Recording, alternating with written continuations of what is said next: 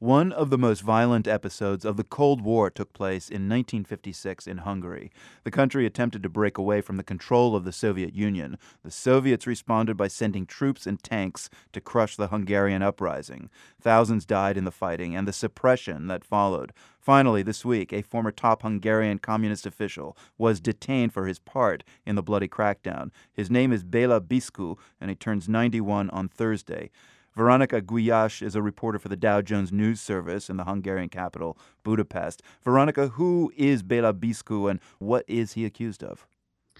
Biszku, he was a minister of the interior after the uprising.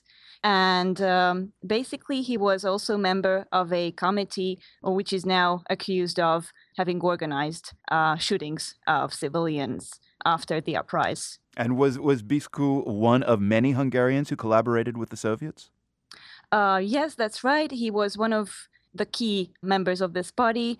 He was basically sitting with the leader János Kádár, and he had, of course, several companions. All of them are now dead.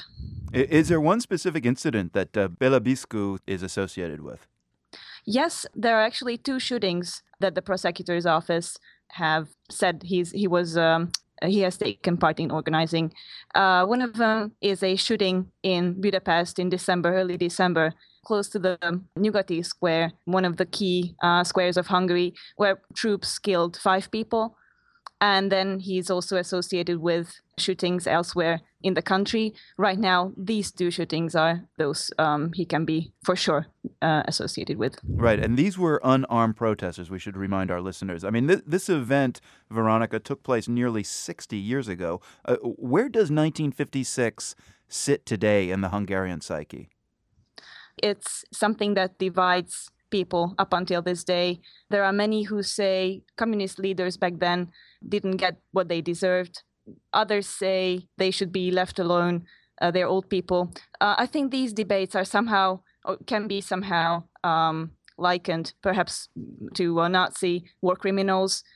Very old men today, but have participated in really serious issues. Right. So it sounds like the case is stirring up all those emotions once again in Hungary. But we got to say, I mean, we're talking 3 generations of Hungarians since this happened in 56. I mean, do young people kind of connect with what's going on within this narrative? Yeah, sure they do. It was actually young people who, once again, got the focus on Béla Biszku, a team of young people who shot a documentary on him, actually evoked the case once again, and their film helped authorities also gain insight into Biszku's life today. Why is this all happening now? I mean, this is 20 years after the Berlin Wall came down and freedom came to that part of the world. This is a very good question. There's a really wide public debate about this in Hungary right now. Many say Biszku could have been detained much earlier on the very same basis on what he was detained on yesterday. The thing is, right now there's a law that ensures that all communist-era wrongdoers can be detained and, of course, prosecuted. Now, just last month, an attempt to prosecute a Nazi-era war criminal immediately attracted attention worldwide. You've got this case now of communist war crimes. It's not attracting that much attention. Are Hungarians aware of that difference, and what do they say about it? Basically, it's two different cases, but young people, as you said, they want the truth. Hungary needs all of its criminals caught, independent of their age, of what type of war crimes they've committed. And there's quite a great unison on this among people here in Hungary. Veronika Gulyas with the Dow Jones News Service in Budapest. Thank you very much. Thank you.